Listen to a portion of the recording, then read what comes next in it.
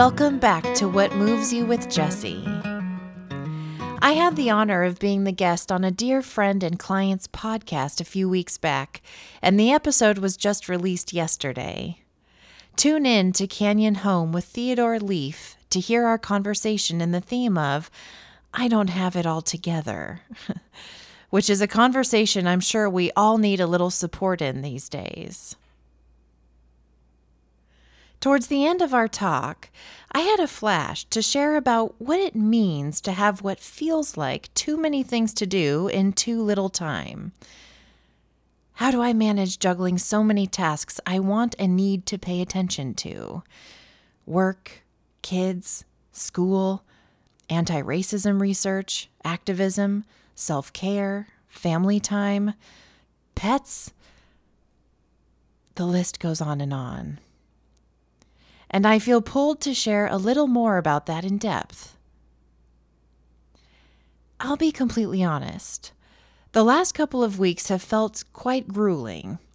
With all going on in the world, for all future listeners, it is the middle of 2020, and in addition to a global pandemic of COVID-19, we are also in the midst of a major awakening in the equity of Black lives that is far overdue.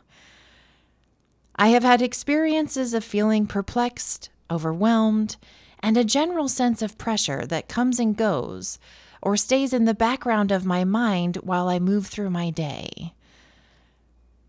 You know that feeling when an AC unit or a loud fan goes off? And you realize that you had gotten used to the noise and how wonderful and relaxing it feels for the noise to be gone? I've been feeling like that. But before the fan turns off. So in reflecting on my conversation with Teddy, I remembered that I had shared that we are never up against our circumstances. Our busyness, our cramped schedule, our to-do list, our missions to change the world are never the thing that gets us into that pressure feeling. Our outsides are never the determining factor of our inside feelings, no matter how convincing it looks. We are always up against our own mind. Our experience of life is 100% coming from inside of us, 100% of the time. Now, in remembering my own teachings this morning, I took a moment to pause. I stood outside my front door, breathed in the fresh morning air, checked on my plants, and relaxed into myself. All of a sudden, the loud fan of my mind seemed to quiet a bit. I felt more relaxed. Gratitude washed over me, and I was able to see something very clearly. The most incredible sweet spot to live in is the intersection of your human self and your divine self, or rather, your brain and your wisdom. And this may feel like too big of an idea, but stay with me. Going to the spiritual to fix the practical is the name of the game, and it's simpler than you may think. You actually live in this sweet spot more often than you realize. When you drive a car, you know where you're going, so you begin to head in that direction, and your deeper self, your inner wisdom, takes the lead. You move around cars, you stop for traffic lights, you use your gas or brake pedals, all from this deeper intelligence. It's a very natural feeling. Yes? Now, if you run into construction or traffic, or you're heading somewhere you've never been, you may jump back into your human self, your brain, to figure out what the next best move is. But once you've gotten things figured out, you settle back in again.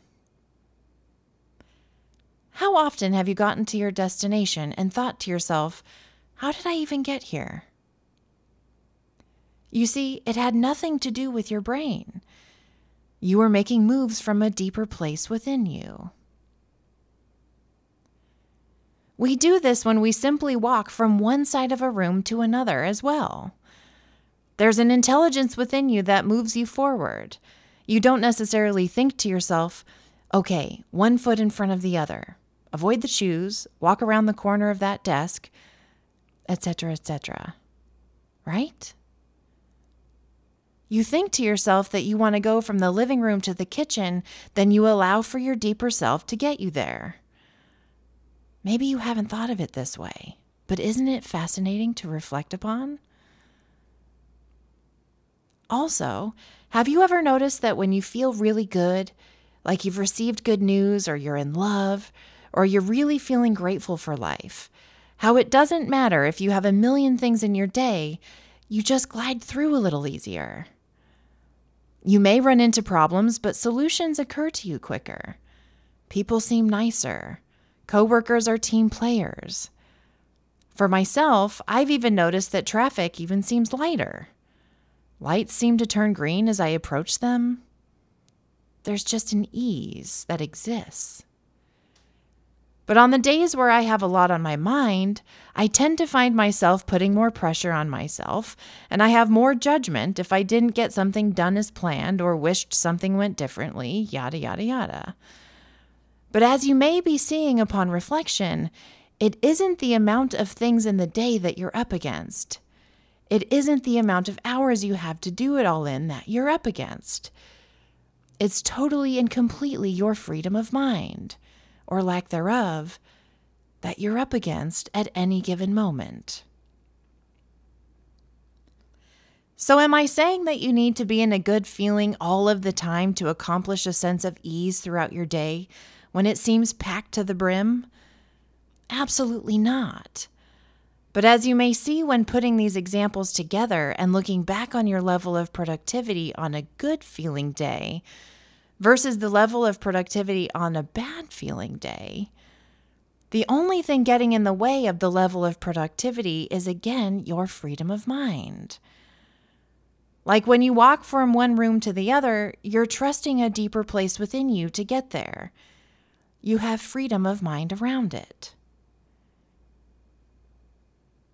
And for me, like this morning when I realized I've been living with a loud fan on in my head, and I woke up to the pressury feeling that I was living with, I took it as a little alarm from my body to let me know that I'm taking my thinking seriously. As I often say, I'm chewing on every thought that's circulating in my brain. And more often than not, it isn't the thinking I'm having about something that's bothering me. It's the story I have about the thinking I have that's brought the pressure. Such a small nuance, but so important to notice. It's also incredibly important for me to point something out here. Because of the color of my skin, I do not have a consistent fan on inside of my mind that is in constant consideration about my human rights. It is not because I experience life differently in the way my body works. Fortunately, every human creates experience the same way. However, for the fellow Black men, women, and children in our lives, if you are listening and you are Black, I understand that the fan in your mind has the potential to be consistently on when it comes to the very basic human need of surviving and thriving. Yes, we all create our experience the same. Again, there is nothing different about us in that way. But when you are faced with things from minute comments throughout your days that make you feel judged because of the color of your skin, to fearing systems that are in place in our society because you have only experienced hate, unfair treatment, and uncertain death, I can only imagine how it would be difficult to relax and settle into the peaceful space within you that is your divine self. Please know that with all of me, I am having conversations every day with folks, and I hope all of you out there will join me in creating change within our society so that you feel more at ease to let that fan in your mind turn off so you can experience peace of mind more consistently.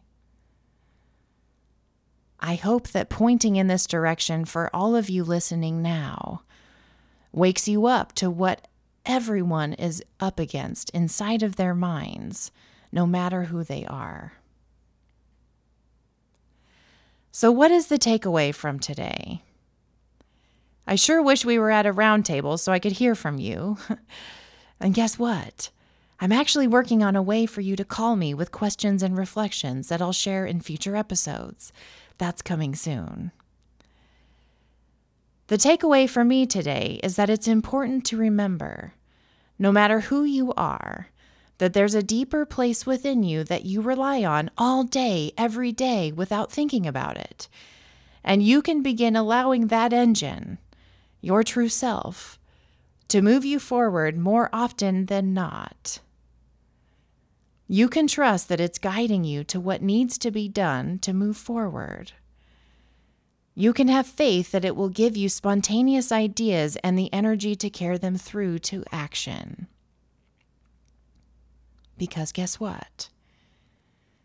Your true self is doing the heavy lifting anyway. It's getting you from place to place. It's giving you ideas out of the blue. It's keeping you safe by letting you know in real time what you need and don't need. But it's up to you. It's up to us to listen to it. We're typically missing it because we're distracted by our spinning narratives, and just seeing that allows for space for you to use your free will to pay attention to another channel from that deeper place. I don't know about you, but it's awfully encouraging and hopeful to remember. Onward, dear ones. May you continue to create peace within yourself so you can be present and hold that space for others. Sending love in all directions, and I'll see you next week.